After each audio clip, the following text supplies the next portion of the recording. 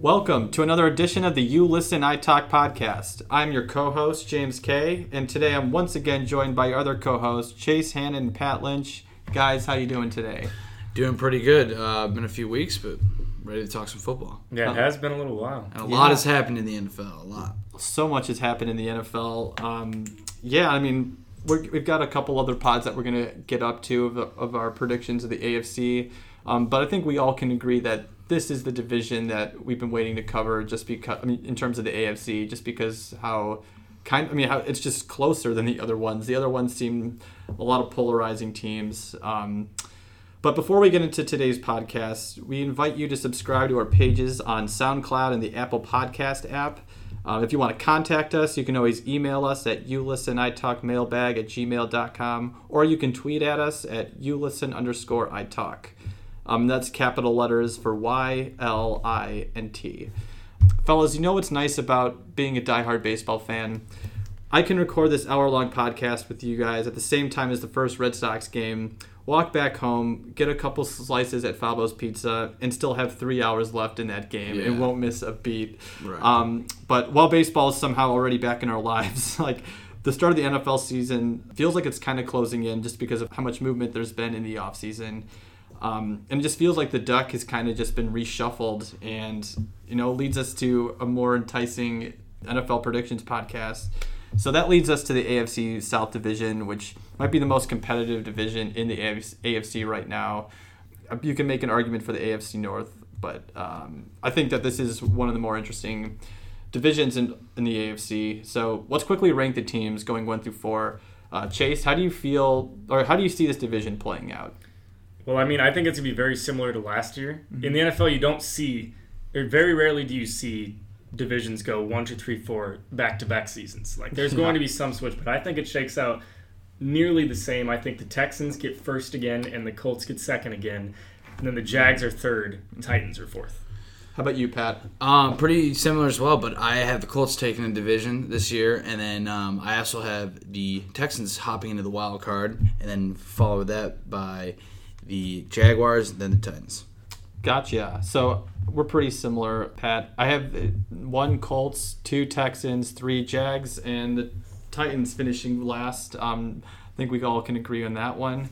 So what do you guys want to start with first? I know that it was 2 out of 3 for the Colts being in first, but what do you guys feel? And do you think want to just go gloss over the Colts first? Well, I know you mentioned wanting to rank the quarterbacks. Do you want to do that now? Or I want to say that for the Nick Foles conversation. Okay. Makes sense. Great. Sure. Okay. All right. So let's start with the Colts. So Chase, I'll go to you first for this one. What are the team needs for this team? Team needs. We saw last year that the Colts were able to use the draft and free agency to turn the worst offensive line into the best offensive line in the NFL. Yep. And that's just all props to the front office of the Colts. Andrew Luck was upright the entire season, and he put on an MVP caliber campaign because of it. Obviously, they don't need to revamp that offense, but if the defense wants to stay anywhere where they were last year, which was impressively good, to be quite honest with you, they were top 10 in both turnover percentage and points allowed for the Colts. That's just unheard of for a team that's usually just getting demolished on defense. Yeah. If they want to keep that up, I think they have to draft a stud defensive end to be able to get some pressure inside. The linebacking core was actually pretty solid last year. A lot of those tackles did come in the second level. They got past that first level of defense with the D tackles and D ends, and then get some pressure, maybe get a sack on every 5-6 first downs to be able to start off the drive right. That defensive end would be huge. I think that's what the Colts need to address, probably in the draft. Okay, how about you, Pat? Yeah, looking at the Colts going into next season, going into the draft, I think definitely pass rush is a big point of emphasis. The Colts were actually the second highest team in penalty yards defensively. So I think a lot of discipline in the secondary will be needed too, because they gave up a lot of passing yards there in the bottom half of that. But yeah, like Chase was saying, Darius Leonard, they got a steal in the draft, second round, one of the best defensive players probably from that last year's draft. So going in, I think, like you said, they addressed the offensive line problems, and the Colts won their last 10 out of 11 games to get into the playoffs, and that was a wild card spot. So I think when they have a healthy offensive line and Andrew Luck's healthy, this team can be a Super Bowl contender. The only thing I think they're missing, other than the defensive spots, is just a consistent run game from a consistent running back instead of just plugging guys in here and there. I agree, and I think before I go into my team needs, I think we Chase, you kind of touched on it before. We got to give so much props to this front office, and I can't believe I'm saying that about the Colts just because Irsay's kind of been a wreck as an owner. Like they had kind of like the ideal draft night trade, which they took advantage of the Jets' desperation for a quarterback and they only traded down 3 spots, and they got Quentin Nelson, who ended up being a Pro Bowl guard for them. Yeah. And they also got that second round pick, and like you just said, Darius Leonard, who ended up being a Pro Bowler. They have like something crazy like $70 million in cap space, despite the Andrew Luck contract. That just tells me that this team is like really built for success. And I don't know, like I guess they have that like they're really kind of banking on Justice Houston to like fill in that need, like you said about like the pass rush, but. Even if that doesn't pan out, like that was also like a really minimal contract. So. Yeah, he's a little up there in age too. I know now. So like we'll see. I mean, you kind of looking back like the Peyton Manning years of the Colts. Those defenses had superior pass rushers like Dwight Freeney. I'm trying to remember who else they had, but Dwight Freeney's like all time. Yeah, exactly. Yeah, so I guess like going into this season, what do the Colts need? I think it comes directly from their coach, Frank Reich? Frank Reich, yeah. Frank Reich. He says this year he wants the Colts to be a top 5 or top 7 rushing team. So I think that if they want that, they're going to need someone like Marlon Mack to stay healthy. But I don't think you really can rely on that. I think they got to find someone in the draft in the 2nd, 3rd, or 4th round. Like we've seen great running backs go in. And if they really want that top 5 or 7 rushing attack, they're going to need to make sure that they really shore up the backfield. Right. So, Pat, I'll go to you for this one. Non-quarterback MVP. Who do you see the Colts being? Who's their MVP? I like Eric Ebron. He took a huge step with Andrew Luck last year. His previous 4 seasons he was in Detroit, and last year he set a record for his career high in passing catches and receiving yards and touchdowns. He was one of the best fantasy tight ends as well last year, so I think he could be a great non-quarterback MVP for the Colts. So I'm going to push back on you in that one because I think that one of the reasons Ebron had so much success is because Jack Doyle went down, and they love Jack Doyle. Do you think that that's Jack Doyle, maybe if he is 100% going into this season, is that going to impact Ebron's effectiveness? Yeah, definitely. I mean, they'll definitely try and maybe use a 2 tight end system since they realize they have both really good, talented tight ends. You've seen teams like the Patriots use 2 tight ends. Other teams like that. I think, maybe his usage rate will go down a little bit. Won't get as many targets, but it'll just even out between the both of them, I think. I think having a whole off season of being able to figure out what they're going to do with both of those pass catching tight ends is going to make a whole I don't think they expected Ebron to be the tight end that he was last year. So I agree. I think that Ebron can be really impressive this year. What I'm excited to see is if they go with that 2 tight end I form set, like kind of what Iowa runs here at the university, or if they slot one of those 2 guys out, kind of like a more of a Gronkowski rule, where like he can take 4 or 5 steps off of the line and still be just as effective as a receiver. Right.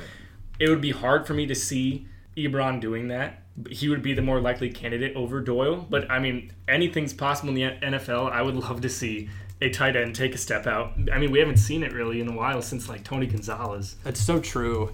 Well, what's your non-quarterback MVP? I mean, Ebron is an absolutely fantastic shout with what he did last year. I think Darius Leonard is just the easiest route to go. I mean, he was a 2nd-round pick, like you mentioned, Pat, and he became a first-team All-Pro and led not only the team but the league in tackles, and it was really not even close. Like, Darius Leonard was a stud last year.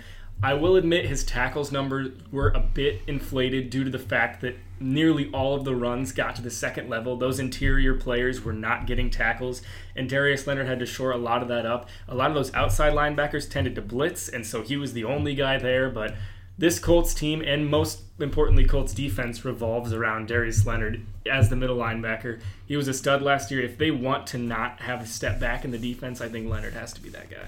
He really does. I mean, what he did last year, exceeded all of their expectations. And again, the front office is just, they were actually really a step ahead on this one. My non-quarterback MVP, I'm going to kind of piggyback on what I said earlier. I think Marlon Mack could really be this team's non-quarterback MVP. And I'm hesitant to say this just because I feel like so many coaches, like, Reich said he wanted to be in the top 5 in rushing. A lot of coaches will say, like, I want to give player X the ball 20 times a game, and then that Sunday will give that player, like, 5 or 10 touches, maybe. You know what I mean? Like, a lot of coaches like to hype up certain players and, like... scare other teams. Right, but the Colts, like, they already have an elite play-action... Like, they're already an elite play-action pass team, but that area of their, like, offense can improve if Mac stays healthy, and, like, he did provide some production when he was on the field last year.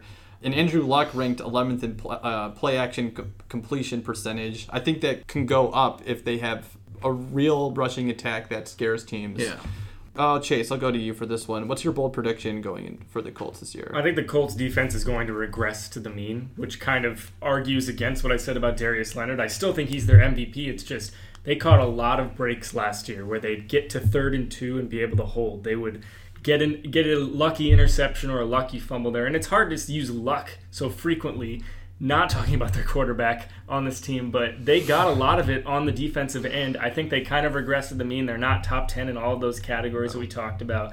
They could still be top half. They can still be top 20, but we're used to the Colts being close to dead last in a lot of defensive categories, especially the past 4 years. I think the Colts kind of take a step back. They can still be a playoff team. Like you guys said, you both have them winning the division. I've got them right up there at 2nd place, but this defense will probably take a step back.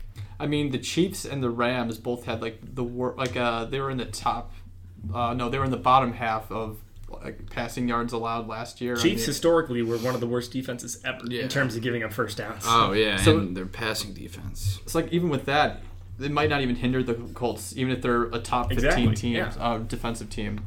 Pat, how about you? What's your bold prediction? I think the Colts can really be a serious Super Bowl contender this upcoming year, just because of the resilience they showed last year. They have a new coach, so they have kind of a new culture going forward. And like Andrew Luck's been really unhealthy, and their offensive line really hasn't been good the past 3 years. So we haven't really seen Andrew Luck to his full potential like we did his first and second season in the NFL. And I mean, I think they should maybe add another receiver for him, and I think that he can take that offense all the way deep into the playoffs. So I think definitely do not sleep on the Colts this year. I agree. I'm actually really high on this team, and my bold prediction for this season is that I think everybody improves on this team, and I think that T.Y. Hilton is going to have his first 100 catch season. So this is absolutely contingent on Andrew Luck staying healthy for the entire season, but if the offensive line is as good as it was last year and only giving up 18 sacks, which is first in the NFL, I think that also helps T.Y. so much. And, he's going to have a full season of catching passes from a fully protected Luck. And even last year, Luck was only healthy. Like, he didn't really get it going until, like, the week 4 or 5. And T.Y. still ended up having 76 catches. But now... I mean, his career high is 91 catches in a season. I think that now that Luck's shoulder, will allow him to throw more than 15 to 20 yards. Like, he can, he can really hit that 100 catch plateau. T.Y. can be a very good deep threat as well. Exactly. And I don't know. I mean, like, who else is he going to throw to outside of Ebron? Those two tights, yeah. I don't know. I mean, Devin Funchess? He had one good game Chester stretch. Rogers, Nyheim Hines. Nyheim? Yeah, how do you say that name? He comes out of the backfield. Exactly. So exactly. I don't know. Yeah. I think that he has a really good chance I think that Andrew Luck really does get, like, I don't know, he really does break out. And that's kind of crazy to say because he had an amazing season last year. But I think he can be even better and really become that guy that we expected him to be when he was the number 1 overall pick. Let's move on to the Texans. So, Pat, what do you think this team needs right now? Well, I think the biggest thing they need is an offensive line. Last year, Deshaun Watson was sacked 64 times. That can go a long way. That's like the reason why the Colts had so much struggle. Same with the Seahawks. When you give a talented quarterback time, and he's got one of the best receivers too in the league with DeAndre Hopkins. And if he wants to get the ball, Deshaun Watson needs to be needs to be protected. So I think going into this draft, they should really make sure they emphasize interior and exterior offensive linemen. They have 7 picks in this draft. So you pretty much said exactly what I was going to say, and I'll just go off of that point because I do think they need to fix the line. They got rid of every single starting offensive lineman they had last year. That kind of has to worry you a little bit as a Texans fan. Like, the chemistry on the line is actually so important, and it's going to be interesting. Mel Kiper has Andre Dillard out of Washington State going to the Texans, and he's a guard. Maybe he provides some oomph on the line, but man, that you gotta be a little bit worried about that going into the season. How about you, Chase? Yeah, perhaps the safest bet is them using their first-round pick on a lineman if you cut the entire starting line. Yeah. My biggest need, well, O-line did jump off the page here. I think just as important could be defensive back for this team. Okay. They did have a pretty decent defense last year. They were top 5 in a lot of good categories, but pass defense was pretty problematic for this team. Yeah. And so Tyrann Mathieu is off to Kansas City. Kareem Jackson wasn't re-signed, and the Texans don't have a player under 30 years old that started more than 3 games that's still on the roster. It just makes sense for a team that was 28th in passing yards allowed last year to draft a defensive back.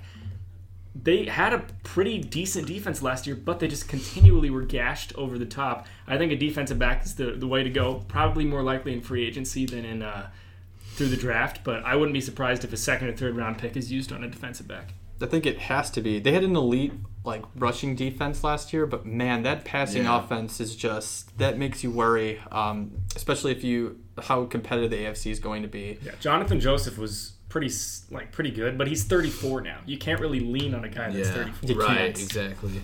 Pat, who's your non-quarterback MVP?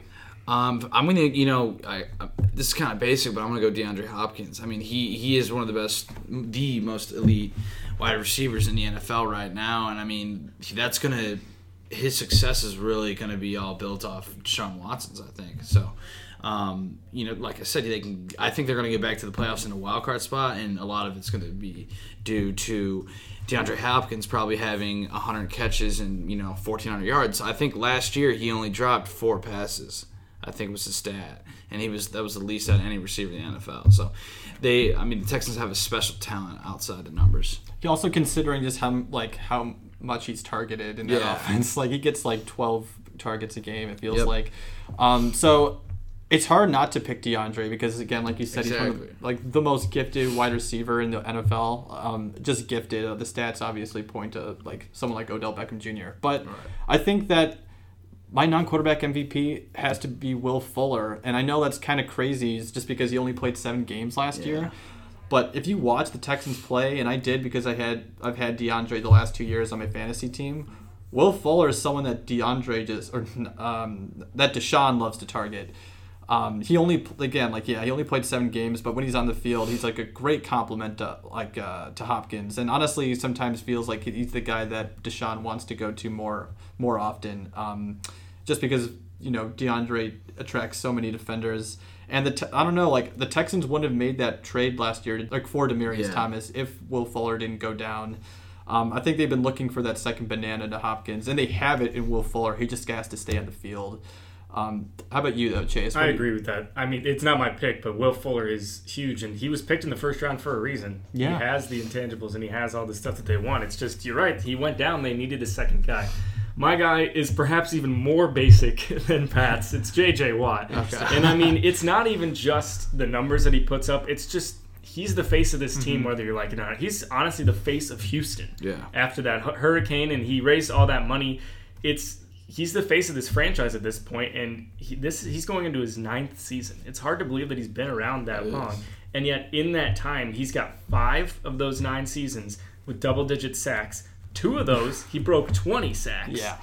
And 2 of those seasons as well, he only played 3 games and 5 games respectively. So basically, in those 7 seasons, he has 5 double-digit sack numbers. Last year, he had 16, really jumped back into it after going 2 seasons in a row with season-ending injuries. He started all 16 games. He had a career-high 7 forced fumbles that season. His tackles for loss have gone down because they're most sacks, but he's dropping back more and kind of playing in that secondary role, which I really enjoy, being a linebacker more than he is a defensive end. But he's a hybrid, and he's the best player on this defense and will continue to be this season. I think he just has to be the non-quarterback MVP. He's the most versatile defensive player in the NFL when he's healthy. You know, like he can. I'm trying to. Yeah, no, definitely. I mean, I was Khalil Mack, perhaps. Yeah, I was thinking of. It's a funny comparison. Who's the guy out of Alabama last year?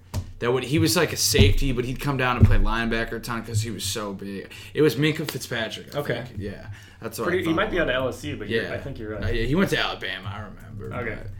But yeah, he was he was a hybrid guy in college. I don't know how well he's been doing since he got into the league, but I take peak J.J. Watt over almost anybody in this league. I think so highly. Yeah, you were right, man. Yeah. So how about you, Chase? What's your bold prediction for the Texans this season? I have been a firm Deshaun Watson tempered supporter. Like I've never been the guy that says like he is the greatest quarterback in Texans history type thing. But it's just like he has so much potential, and everything we saw at Clemson, he has translated the NFL. It's just injuries have really pushed him back. I think my bold prediction is he will have an MVP caliber season. Mm-hmm. I don't think he'll win it. I think it is comparable to what Luck was able to do last year. Okay. Because he put up exceptional numbers last season, all while being sacked, like you guys mentioned, 62 times in a 16-game schedule. That's 3.8 times a game. Yeah, it's bonkers. On top of the 3 times he got sacked versus Colts in the wild card game. That is yeah. If he can get half the help that Luck did last season, where they turned the worst to first offensive line, if they can go worst to like 20th, I think he can make it an award-winning season and probably add a couple more wins onto there. Honestly, I think that's my rationale for pushing them into first in this division instead of second. I didn't get the Deshaun Watson hate coming out of college, honestly, but I mean, I wasn't so sold on him coming out. I was more of who else was in that draft above him or picked right before him. I don't remember who it was. I know, but I wasn't too sold on Deshaun Watson either. But then, like, he proved me wrong his rookie year before tearing his ACL. I just don't know what else a guy has to do. Like, he threw a lot of picks in college, so I think that scared a lot of guys away. But, like, so did Sam Darnold. And, like, he ended up getting the third pick. Yeah. And it's just, like, I don't know. I thought that his value was I'm trying to figure out if this is actually the... Yeah, so Deshaun Watson. I've got it right here. So I knew I liked someone. Mahomes was 10th, and Deshaun Watson was 12th. Trubisky was second-year man. Okay, that's right. Yeah, I did not. Yeah, well, I remember watching that draft. I did not think that was going to happen, but... And then the next quarterback didn't happen until the late second round with Deshaun Kaiser. So. Oh, okay. I guess Deshaun Kaiser. Wow, that's a brutal pick for the Browns. I mean, I guess it's not. They have second to make round. Yeah. Isn't that crazy? I mean, looking back on it, the 2017 draft we didn't think was very stacked, and obviously the franchises didn't either because there's 3 in the first round. Trubisky, Mahomes, and Deshaun Watson have all made Pro Bowls in 2 years. Right. So I mean. And Mahomes had one of the greatest seasons in history as a quarterback, and that was his second year. So, I mean, exactly. It's turning out to be 3 good quarterbacks there. Deshaun Kaiser, we might take a step back. Yeah. He's trapped in Green Bay now, I'm pretty sure. Yeah. So, my bold prediction is that while the Texans finish second in this division, they will not make the playoffs, and they'll be outside of the top 15 in team defense. So, this team has like a lot going for them. But I just can't see them making the playoffs. Just like, if you look at the other teams in the AFC right now, like, I don't think they're better than, like... Are they better than the Chargers? That's what I'm saying. They're not better than the Chargers. You know, I'm not sure, like, I don't know who's going to finish second in the AFC North, but I feel like the Browns or the Ravens can take that second spot. Or the Steelers, yeah. Or the Steelers. And they were pretty unappreciated, like we talked about in our last pod. I don't know. I just feel like the defense is going to crumble a little bit. I didn't love their signings in the offseason. Like, I think that they were right not to give Tyrann Mathieu the crazy contract that he got in Kansas City. But, like, I just think they had that great defense, like run defense, but the pass offense is, like, again, was atrocious, and they lost guys. And, again, like we talked about before, the O-line is pretty shitty, and I know it's new guys, but the consistency is, I don't know. I'm not sure a playoff team can really redo the entire offensive line and then make the playoffs and make that run. And I think a lot of people point to that 9-game win streak last year in terms of like that's why the Texans are legit. But if you look at those games, 4 of those games were decided by 1 touchdown or less, and during that streak they beat the Bills, Jags, Dolphins, Broncos, Titans, and Browns. Like, we're not talking about elite teams here. Like, non-playoff teams. And they barely squeaked by in 4 of those games. And Watson had 5 game-winning drives. He did. And 5 fourth-quarter comebacks. I mean, if it's against the Browns and Dolphins, that might have some worry. Do you think? I mean, exactly. Yeah, I think the thing about the Texans, I think when I think about Deshaun, he had almost 600 yards rushing. Mm-hmm. So I think, if teams aren't able to adapt to that, especially the AFC South teams that can go a long way with the Texans. Man, doesn't it just worry you though? Like, he's coming off an ACL tear before, and I don't know. It's just, it doesn't seem that feasible to me that this guy can stay up. I mean, again, this all comes down to the offensive line. Are you talking about Deshaun? I'm talking about. Oh yeah, I was talking about Deshaun. Yeah. Yeah. Okay, because I have the exact same worry that I have with Andrew Luck. Mm-hmm. I think that Andrew Luck's got 5 years on this guy in the NFL. A lot more wear and tear. He took the same amount of sacks that Deshaun Watson last year 2 years ago, and he came back and started 16 games, went to the playoffs, and beat Deshaun Watson. I personally, I don't have as much worry as you guys. I completely understand the rationale. I kind of have it flipped, where I think that the Colts will probably regress to the mean while the Texans will stay up there. But both of these teams, I feel, with the right steps, can be playoff teams. Yeah. I mean, I think that's their, you can't say that they're not even, in consideration for the playoffs. I'm just saying that, they got more question marks than a lot of these other premier AFC teams. Yeah. But maybe that's mostly on paper, but I don't know. Let's move to the Jags, though. I think this is a really interesting team. Chase, what does this team... Actually, before we do... Yes. Yeah, let's do the... we got to rank these quarterbacks. So... Nick Foles, he's let's see, his contract was for 4 years, and it could potentially be as high as $104 million, and includes $52 million guaranteed. I just had to mention that before we go into which I love, by the way. You love this? Yeah. No, I think it's hilarious. I think it's bad. I just love that they threw all this money at it. Okay. When they had Teddy Bridgewater on a plate in free agency for a 1-year, $10 million deal, and they went with this. Yeah. Okay, so I'm glad that we're on the same. Let's rank these quarterbacks. Let's do it. Quickly. All right, sorry. Chase, rank them 1 through 4. All right, I came into this thinking I'd have a tough time being able to rank these. I really love the QBR stat and most importantly the expected points stat. I thought I would have a tough time, but these 4 very clearly defined in those rankings, and it made it pretty easy for me. It's Luck, Watson, Mariota, Foles. I understand if you want to throw Mariota over Watson. I just don't see it. And I think that Foles is the worst quarterback here. He has not started a full season since 2013. The last season that he was even eligible for QBR was in 2015. He was dead last in the league. Oh, wait, was that with the Rams? He started 11 games with the Rams, which is, by the way, the most he's ever started in a season in his career. Yeah, he kind of does define... Yeah, go ahead. But that's what I've got, is I've Luck, Watson, Mariota, Foles. My Foles bias could perhaps be to the fact that I'm a Vikings fan and he just, big dick Nick slapped all over him. But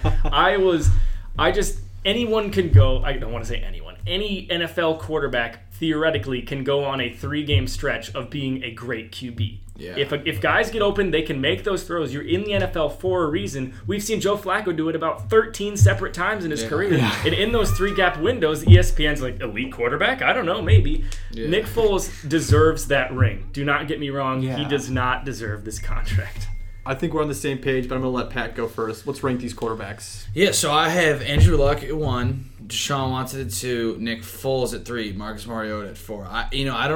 Marcus Mariota just in his career has not been able to stay healthy, so I feel like I have not seen enough from him. He has been to the playoffs once, but I haven't. There's been nothing convincing that has wanted me to grab, a guy like Marcus Mariota to have him be the face of my franchise. And a lot with Nick Foles, he kind of was a career backup before, he got his first tenure with the Eagles. And then, like you said, he did well. He did great that year they won, when he replaced Carson Wentz and they won the Super Bowl.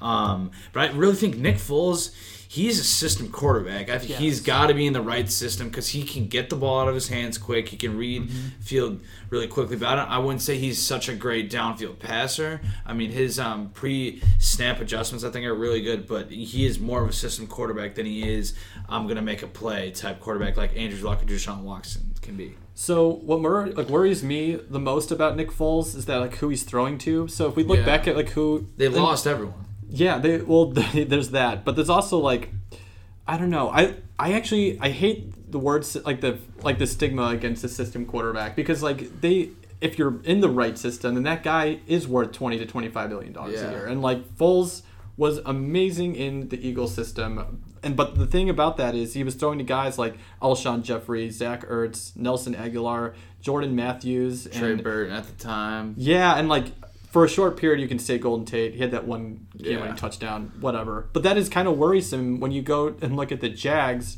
whose number one wide receiver is Marquise Lee, who had an ACL tear last year that the Jags described as more than a normal ACL tear.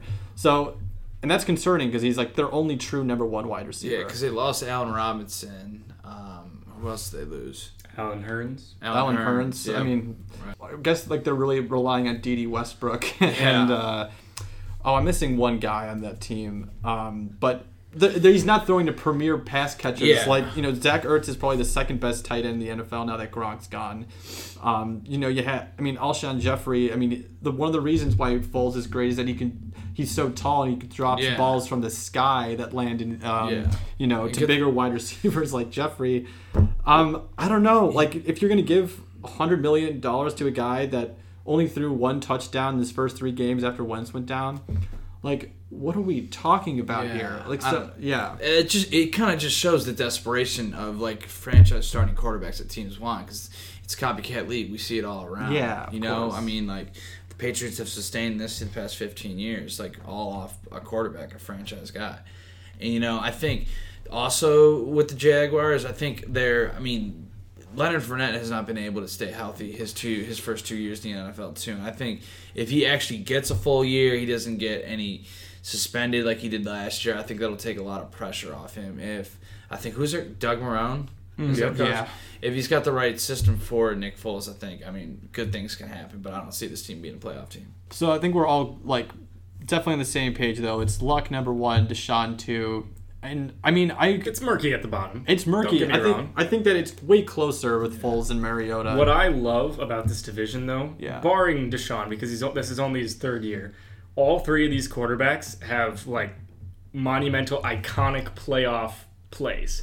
Yeah. Andrew Luck with the diving touchdown to the Chiefs. Yeah. Mariota caught his own touchdown pass against the Chiefs. Totally forgot about And then that. Nick Foles just destroying not only the Vikings, but the Patriots with Yeah. catching his own touchdown. Like, these 3 quarterbacks, I'm waiting for Deshaun Watson's, and it's coming this year. I should add that to my bold prediction because he's making the playoffs. I love that. He's running for more like 300 more yards than all those quarterbacks. That was what I was going to say. With my expected points system in the QBR, Deshaun Watson was first in the AFC on run plays. Yeah. Like, he's better than Lamar Jackson as a quarterback in expected points from a run. So, he's 4th in the NFL. He's behind a couple of guys like Josh Allen, Aaron Rodgers, kind of surprisingly. But on runs expected, this guy gets it done with his legs, and it's pretty impressive because he can pinpoint a pass better than Mariota. Yeah, no, I completely agree. So how about going to team needs though? Like, Pat, what do you think? What does this team need? I think they just need receivers, I think they like you said, they signed Nick Foles.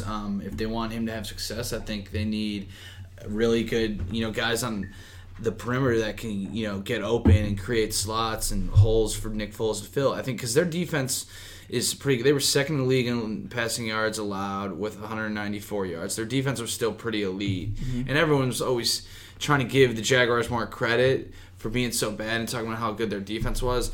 And I kind of like with that a little bit just because they had Blake Bortles at quarterback, which wasn't helping. And does not help. They can definitely still have a top, a top half defense, and they had top 10 like they were last year. So they have the best corner in the game. It's just a matter of whether they can put all their pieces together. Offense, defense, and special teams. So do you think it's more like bringing in Foles is more of a culture change then that could really spark the defense? Because they weren't, like Jalen Ramsey didn't really do that. No, he didn't have a whole lot of interceptions this year. Yeah. But they were still good. They were still statistically good. Yeah, no, definitely. Chase, how about you? I just want to put this down. Foles is better than Bortles, and I don't think anyone at this table disagrees with that. There's no one I hate more than Blake Bortles.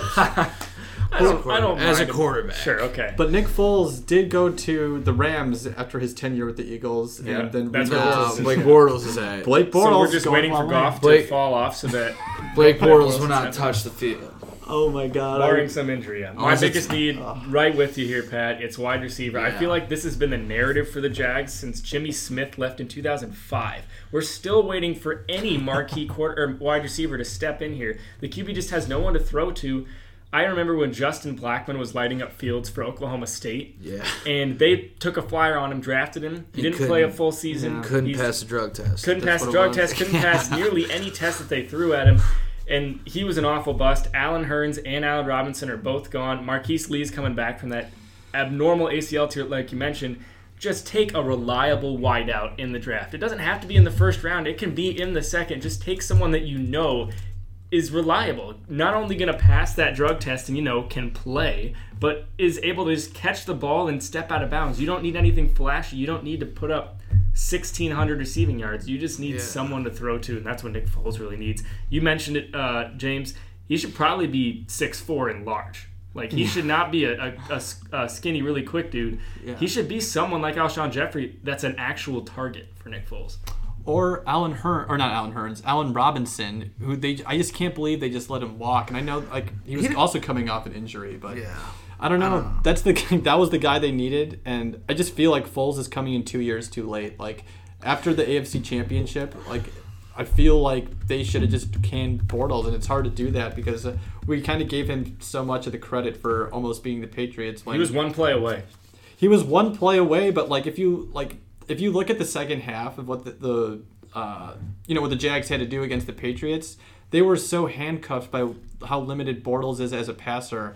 And if you have to change your game plan kind of in the last 5 to 10 minutes, it's just why are you going to give this guy a chance when your defense is so great? And yet, the funniest part to me is that in the rematch, in the regular season, Bortles absolutely fucked the Patriots defense. And the Jags won that game. Yeah. And it's that's the reason that the Patriots played in Kansas City in the postseason. But I also want to point out a lot of the Jaguars games last year were very low scoring because they had no offensive production. And it also showed that their defense was still pretty good. I think that's just the offense. They're going to need a lot of things, and especially if Leonard Fournette does not stay healthy. Because I know they struggled to find a guy. That's why they signed, T.J. Yeldon. They had T.J. Yeldon. They signed Carlos. No, they traded Carlos Hyde. They traded for Carlos Hyde. Yes, they traded for. Yeah, but didn't they sign somebody else recently? I don't know. I don't know. They had 4 different running backs they were using at some point. But I mean, Leonard Fournette, he showed when healthy and when playing that he can be productive when he's trying. Yeah, that's the problem. That's another thing. Tom Coughlin called him out pretty much, and I guess Tom Coughlin's a very fiery guy, and I guess I really only learned that after he was appointed to the Jags front office. But if he gets called out that badly and I don't know, if he doesn't return to somewhat of what he was before, that's also a huge question mark for the Jags and why they really can't beat the top 2 teams. It was Thomas Rawls, by the way. Thomas Rawls. Seattle. Yep. I think that just to be consistent here a little bit, I really do value offensive line. You have to value more almost as much as who you have behind center. The Jags gave up the 4th most sacks last year. It was bad. It was really bad. And I guess, you have someone like Foles, who can get the ball out so quickly, and that's going to help them. I guess, if the offensive line doesn't improve that much, having a guy that, can be quick like that, with his release. But I think they do have to go out and get another tackle. And, because I think that I was listening to Ryan Russillo's podcast with Mel Kiper earlier today, and he said that while there isn't a lot of elite guys at the top in terms of pass catching or playmakers in general, that in the middle rounds, which I haven't honestly analyzed a ton, he said that there's a lot of guys in the middle there that can make a difference potentially and are good flyers. So I'd rather them draft a tackle at the top, make sure that Foles isn't on the ground as much as Bortles, and I forget the other quarterback who took over for him at the midseason, but there was one guy that took over for Bortles. Chad Henne? I can't even remember. I know. Was it what's his face? The guy from USC, Barkley, or was he on the Bears? Exactly, but I don't even know. Yeah, they had no quarterback depth. But I think that you need to keep Foles up and make sure that he's just not a complete bust after shelling out $52 million guaranteed. Yeah. Cody Kessler, that's who it was. The Browns' first round pick, right? Yeah, from USC. Yeah. Oh my God, the Jags are a goddamn mess. But let's move to non-quarterback MVP. Pat, who is your non-quarterback MVP? I'm just gonna go with Leonard Fournette if he stays healthy. I think, and if he wants, like we were saying earlier, in college he was just like a grown man. Like he was one of those guys that could have left like after his like second year at LSU, and he can definitely run for I think 1,400 yards, and he can still catch the ball out of the back. And he's one of those traditional run between the tackles type running backs. So I think he could be a huge success for the Jags, especially taking off pressure off Nick Foles. He could have come out of high school and just tricked people. Because he was this dude bald looks when he was 45. 18. Yeah. I mean, come on. Yeah, he was like, I remember watching the All-American game, like the Under Armour game, and he was just bald with a full beard. I was like, good God. Looks like he'd be an analyst on NFL Network, pretending like he's already had a 12-year career. Exactly, right? Oh, my God. I'm not as high on Leonard Fournette at all. I think that he's... just outside of health, I just give up on guys that don't try. Like, if you don't have a work ethic and you're at this point, you're given an opportunity to play in the NFL or any professional sport. That's why, I did not like DeAndre Ayton coming out of college. Is they were like, sorry to switch this to basketball, but he didn't try, his motor wasn't there or whatever. And when you have those type of questions for guys, and you expect such high draft picks too. Exactly, and I think Leonard Fournette was the 4th pick in the draft. So you spend a draft pick on a guy that might only be in the league for 5 years just because he didn't work hard. Man, that's why I agree he could be that guy who runs for 1,300 yards. But if he shows that he can't just put in the effort, because he's also the guy that said that the NFL is slower than the SEC or whatever. So I worry about that guy quite a bit. Just that it's the game's competition. Yeah, I guess I thought that was complete bullshit, but yeah. All right. I'm not going to defend Leonard Fournette. However, what I can grab from that quote is that they run a lot of spread in the SEC. Everything is coming at you fast, quick, and in a hurry. In the NFL, up until basically last year or 2 years ago, it's all pro-style stuff. That's fair. A lot of running. If it's not in between the tackles, you're cutting right outside the tackles. So I understand if he is coming out of that system and saying, why can't I just get out here and run? But no, I'm not going to defend him because I like your soundbite there. You're basically pitching your resume to work for the Patriots because that's what Belichick has run on for how many years. And no, I agree with that. It kind of flows into my bold prediction on it. We can do my non-quarterback MVP to fix this, but Yannick Ngakoue is my non-QB MVP. And I didn't even know who this guy was until 2 years ago in his rookie year. He slowed down last year, but his 3-season resume is just insane to me. He's from Maryland, and he has 29.5 sacks and 10 forced fumbles in 3 seasons. And it's he's not even top 5 player on this defense. Yeah. It's just you don't know who he is, but he blows up offenses. And that 2 years ago when they made that run in the postseason, it was a lot to do with this guy. Yeah, I think that you kind of have to point to defense for this team in terms of what they're going to need, and that's why I'm going with Telvin Smith, just because of the consistency. I like that pick a lot. I mean, he had 100 tackles last year, ranked 4th in the league, didn't make the Pro Bowl, and that's he only had 76 tackles or something crazy like that in his. I mean, not 76. I'm trying to think of how many. I forget what he had. He only played 14 games. Still made the Pro Bowl, though, without even playing a whole season in 2017. I think he can easily get back to that same level of being recognized for that. And I think that even though he had a better season last year and didn't make the Pro Bowl, it was because of how bad the narrative was around the Jags and how unexciting they were. So I also think that, Jalen Ramsey regressed really badly last year. 3 picks for a guy that, again, was recognized as the next premier corner in the league. I think that Smith is one of their glue guys, and if they want to replicate what they had 2 years ago on defense, he is going to need to have another big, consistent year that we've seen from him. Do you guys want to move to bold predictions? Yeah, sure. Chase, I'm curious to hear what your bold prediction is now. It falls right in line with all that Fournette talk. Jacksonville will be the worst rushing team in football, which is not good news when Nick Foles is your quarterback. Leonard Fournette is a great back when healthy. I completely agree, but he just couldn't stay on the field last year. And TJ Yeldon would seem, in theory, like a great fill-in. He just can't play more than 2 downs in a row without needing a breather. He's just not the fill-in. He's almost the exact same guy as Fournette, where he can run for 2 plays, 3 plays, and needs a fill-in himself. if Thomas Rawls can step in and make a good fill, I like more power to him. But they had the league worst 7 rush touchdowns last year in 16 games, and I think they'll follow it up with the fewest rushing yards this season. I love that take. Yeah, actually, I'll say what I'm going to say. Pat, what do you think? What's your bold prediction? My bold prediction is for D.D. Westbrook to lead. He's going to make the Pro Bowl, but he's going to make it as a special team. I think he's going to lead the league in punt, kick, return, touchdowns, maybe yards. And he's still going to get like about 100 targets, probably 70 catches this upcoming year. So I think he can really grow, and I think outshine and show people like what his worth really is. He's probably their premier receiver. Yeah, and he's a great guy in the return game as well. Yeah. I think he tied the league last year with the most punt return touchdowns. I think it was only with one though. Like even Tyreek Hill only had one. Sure. Yeah, I mean like he could also improve because he had 66 catches last year. So maybe with a better quarterback and without having to deal with Cody Kessler or Blake Bortles, well, those just sound like perennial doormats of the league, just like guys that are just not going to do well.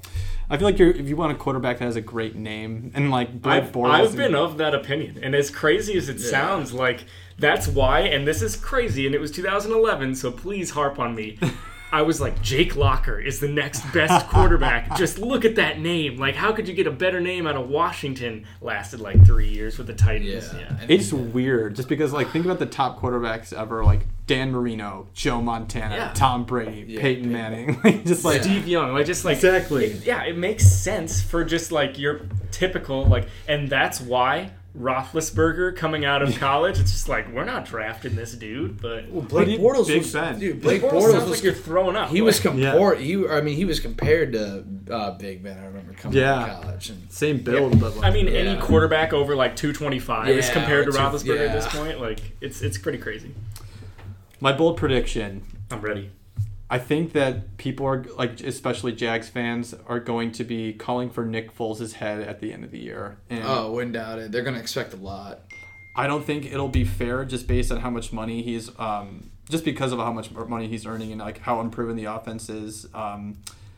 This could be a rough year for Foles, though. Like, he could end up being, like, I don't know. He is like a system quarterback. I don't think there's anything. And again, he was so good in the Eagles system, like, for stretches. And I think that does hold value. I will defend system quarterbacks till I'm done. Yeah, I almost picked as my bold prediction the Jags to have just an abysmal season, like 5-11, 6-10, or something like that. I could definitely see that happening. Especially, if the two top teams, like they have to face the Colts and the Texans. So that could already be 4 losses. And I don't know. I just could see that Jags fans investing in some get Nick Foles the fuck out of Jacksonville posters. You know what I mean? Just like once the NFL offseason comes next year, like there'll be a lot of questions. $52 million, man. That's just so much guaranteed money for the guy that, again, you said hadn't started more than 11 games since 2013. That's a crazy stat. Yeah, I don't know how you just give that amount of money to someone who's unproven. It's desperation. I will say, quarterback copycat league. There's another side to this coin, and while I do not think this plays out at all, I've already detailed that Nick Foles is the worst quarterback of before, and that the Jags are probably going to be cellar dwellers right there with Tennessee. He has 5 NFL records to his name. I'm now pulling this up because I can remember there was a time when he threw 7 touchdowns in a game, and I'm like, I wonder what other NFL records he has. Can I guess one? Yes, please do. Touchdown to interception ratio in his single season? Best or worst? Best. That would be funny. No, he does not have it. I thought he had 30-3 for some reason. He's got most consecutive completions in a game with 25 in a row. He has that touchdowns in the single game with 7, where he just torched, I think it was the Broncos that one game. He has the highest passer rating in NFL playoff history with 113.2 when he just destroyed the Vikings. Highest completion percentage in a single playoff game, which was when he had 73% in that game. And then the highest completion percentage in NFL playoff history just in the total playoffs, 72%. Yeah. So this man, when you say system quarterback, is perfect. Like, that's the perfect description. But it's just there is another side to this coin, and if Doug Marrone can unlock it, he might go from 4th to 3rd best quarterback. Yeah. I just don't see Nick Foles doing much. But I guess but the thing is, like, going back to your Teddy Bridgewater thing about, like, he was just right bless there. his heart. Yeah, and the thing is, I don't think that he would be a bad person, like, necessarily for that. Like, he's not a bad quarterback by any means, but I guess, like, he is considered, like, kind of, middle never tier. know. Like, Well, exactly. We don't know, and I think that the Jaguars want to avoid getting a similar guy like that. They didn't want to have someone that was just like, okay, well maybe he'll be okay. Right. I think they think that Nick Foles is kind of a certainty, or at least close to a certainty in being just better than Blake Bortles. I guess that's not a real high ceiling to reach, but I know this is the AFC South and not the NFC South pod, but my worst nightmare is playing out in real time when Sean Payton said that when Drew Brees hangs it up, Teddy Bridgewater is our guy. If Teddy Bridgewater leaves the Saints the Super Bowl, I don't know, I'd stop watching football. Yeah. Like, it's like, I bought a Teddy Did he Bridgewater actually say jersey. that? He did. Yeah, he said he's like, Teddy Wow. Bridgewater's 'Cause, yeah. our next guy when Brees hangs it up. Yeah, because that's why I was so surprised by that signing. Because I'm like, Teddy could start somewhere else. I'm like, why would you want to resign to be a backup? It makes sense. I mean, I've got a Bridgewater jersey hanging in my room because I one love of my him so friends much. does. But it's You just love like,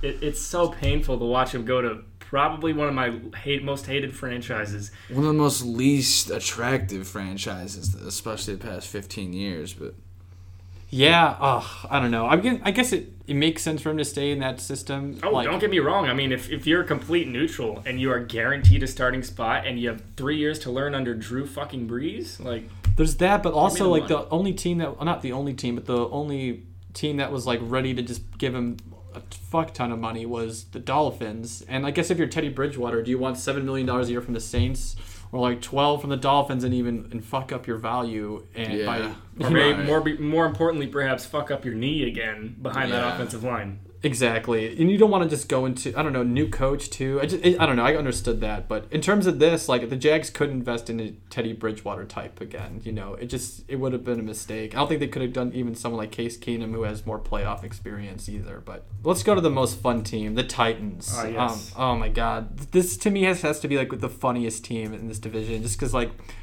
I don't know. I personally feel that people are clinging on to the image of what Marcus Mariota was in college, and I don't think that's helping the Titans out by any means. But Chase, I'll go to you. What does this team need going into this season? I've done this once before, and I hate doing it, but the best available player in the draft needs to be on the Titans' mind. They don't have a phenomenal pick. They were in the playoff hunt in like week 10, and they kind of just sputtered out toward the end of the season. Their pick is kind of right in the middle there. They need best available. It would make the most sense probably to get just a defensive guy that you know that you can plug and play week one. But nothing's a certainty in the NFL. You can't really just pick Darius Leonard off trees. No. And so I think the Titans just need to take the best available player here. Their free agency hasn't done anything to help them. It's a team that you are absolutely right is clinging on past success, and they should not have won that game in Kansas City 2 years ago. I'm still upset. I'm not even a Chiefs fan. It's just Mariota catching his own touchdown pass and diving to the pylon is just the image that the Titans have in their head of what their franchise is. I don't think anyone will say that Marcus Mariota is a unathletic person. Like, the guy has elite speed for a quarterback. He's a lot like Deshaun Watson. You know, the type of court. Like I think he's a that poor type of man's athlete. Deshaun Watson. Like, Yeah. he I can't know. put the ball where Deshaun Watson can, but also, Yeah. like, his speed, while it is impressive, he just doesn't utilize it correctly when I think Watson does. Yeah, I mean, I don't know. I'm not as down on Mariota as you guys are, because I mean, he did have great success at Oregon, but I mean, he's underrated for how good of a passer he is within the pocket. I That's think. fair. And I mean, if he needs to get out, he can. But I think, like I said earlier in the pod, like I just haven't seen enough consistently from him just because of his injuries, and I think that's what kind of derailed the Titans this past season. Mike Vrabel's first year, they went 9-7. They had a decent year, but they just had dealt with so many injuries and not a lot of consistency from certain positions, which just didn't lead to a lot of wins. So Mariota is done. Like, his contract is up at the end of the season. Okay. So based on how much quarterbacks are making, he's probably going to get somewhere between the $20 to $25 million range. Just based on like, the contract situations can be kind of weird in 2021 when the NFL and the PA and the NFLPA go on strike, because that's inevitable. But do you guys give Marcus that contract of like 20 to 25 million a year, or do you try to find someone in the draft potentially? If this is my take on this really quickly, I think that if the Titans are sold on someone, like they go and they see like, okay, shit, Drew Lock is someone that I want to is someone like I'm like they're just like completely comfortable with and feel like they could be the next guy for them. Do you risk upsetting Mariota by drafting someone that high potentially. And because drafting a quarterback. Yeah. I don't think that's the worst decision at all. Just because how hurt he gets, I think. I mean, if like I said, or like you said, at the end of his deal, if they feel like they don't want him and they're comfortable with the guy they drafted this draft, then why not go ahead and take that chance? It's what the NFL is about. So you would pass on giving him that crazy new deal? It depends if they draft a quarterback or not in the draft, but I would probably pass on that. So how about you, Chase? I mean, that's kind of siphoning off my bold prediction, which is that Mariota won't be starting by the end of the year. I think they just hand the reins to Tannehill and say go wild, and then they draft a quarterback. Was that Tannehill deal a 1-year deal, or he was traded, right, or released? He was traded, and then I think they restructured his contract. Don't hold me to that, but they didn't bring him in thinking that he was going to be the starter. Yeah, I think they want to see what they have in Mariota. Yeah. Oh, completely. That's probably why they probably just grabbed him for insurance, just in case. Exactly. It's an insurance trade because Mariota has never played 16 games in a season.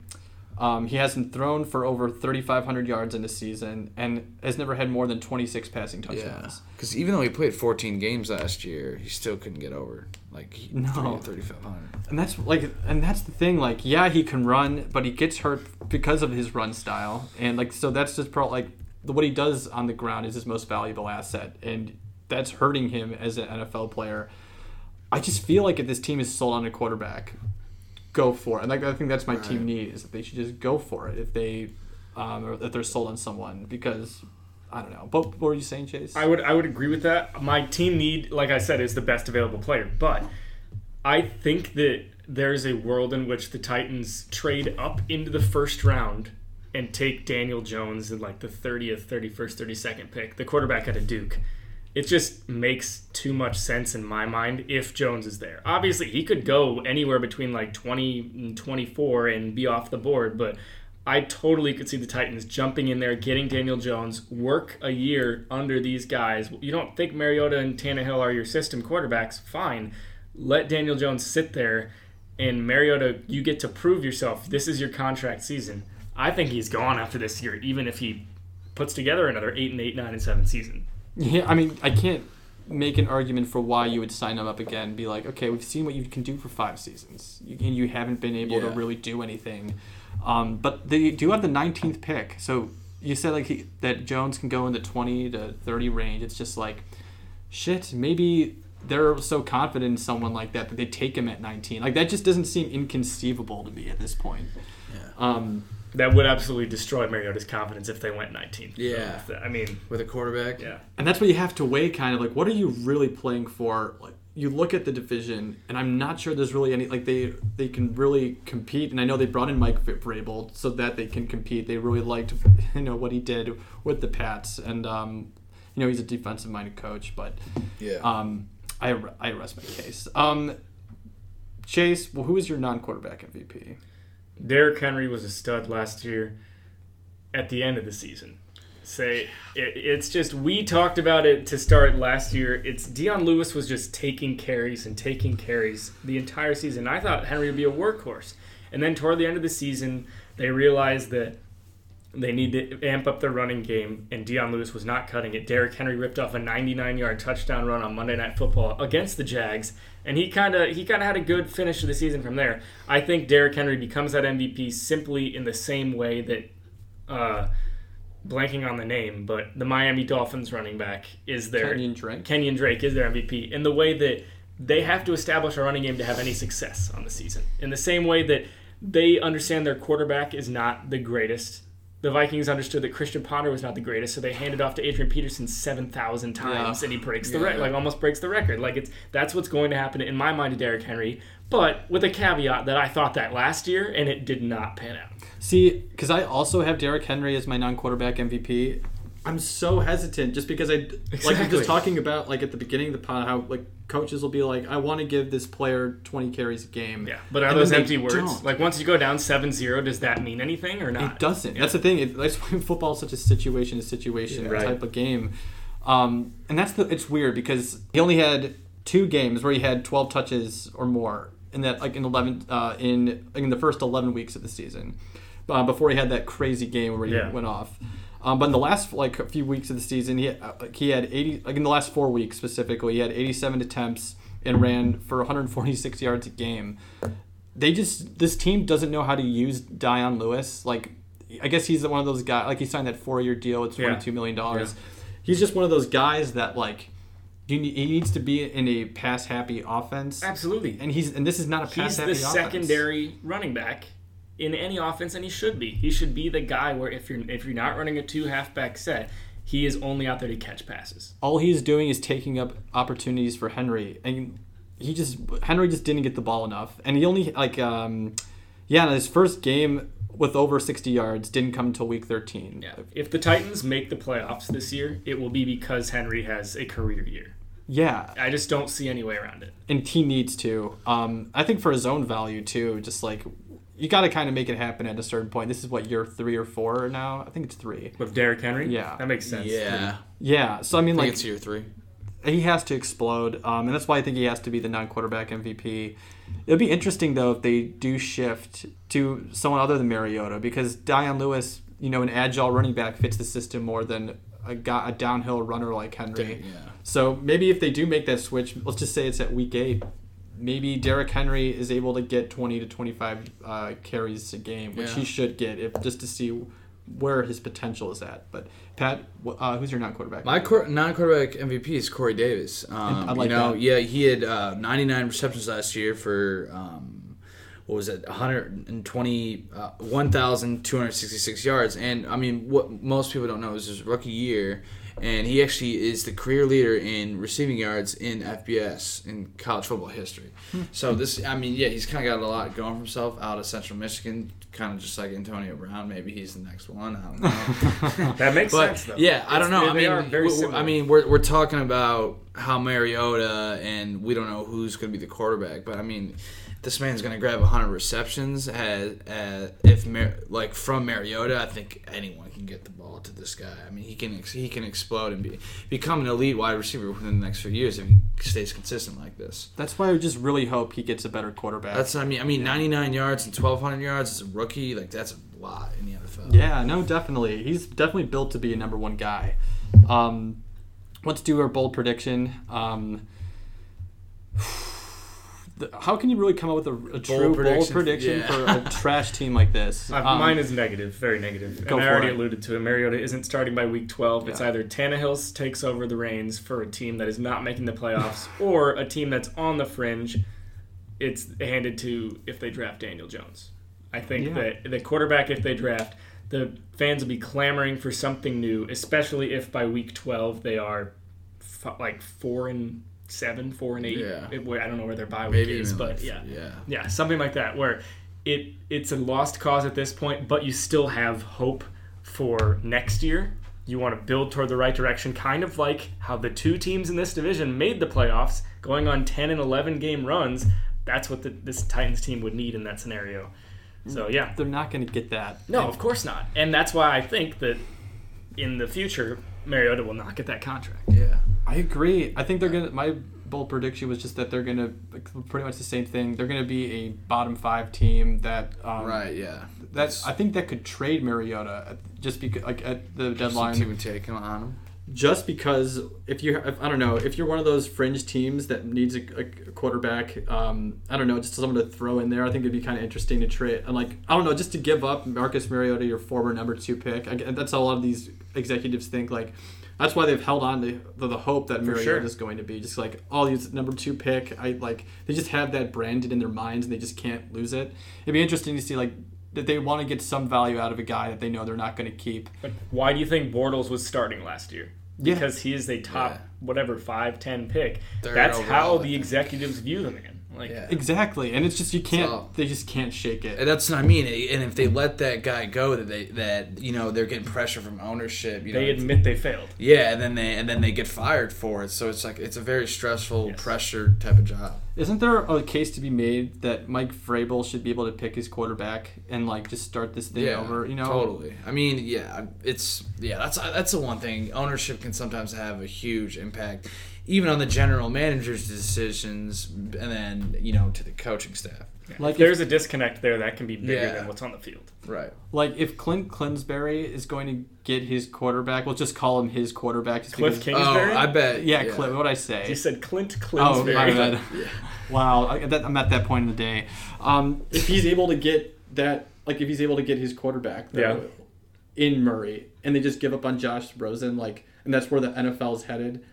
I don't know how we can make a case that you can just keep Marcus Mariota on your roster. Right. I don't know. Yeah, I don't know. I mean, I think a lot of coaching schemes and everything have a lot to do, I think, with the way, executives in the league and stuff are, scouting, drafting players, and, assembling rosters and teams.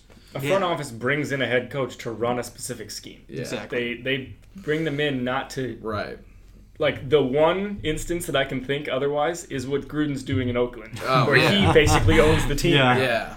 Oh my God. That is I like that comp. But guys, any last thoughts before we end the pod? This is a long one. This was a long one. It was a long one. This is our My computer died. We're in an hour and 7 minutes. Oh wow. I mean, after edits, we should cut it down to at least an hour 6. Yeah, we'll see. Let's not be too ambitious. That's right. Guys, thanks for sitting down with me and talking some NFL. I think we're going to try to record an NBA pod for Monday to do break down the playoffs, season awards as well. And thank you all for tuning into another episode of the You Listen, I Talk podcast. If you haven't done so already, we really encourage you to subscribe to our pages on SoundCloud and the Apple Podcast app. If you want to contact us, you can always email us at youlistenItalkmailbag@gmail.com. And if you haven't already stopped the episode and gone to your next podcast, you can also follow us at YouListen_iTalk on Twitter. And yeah, until next time.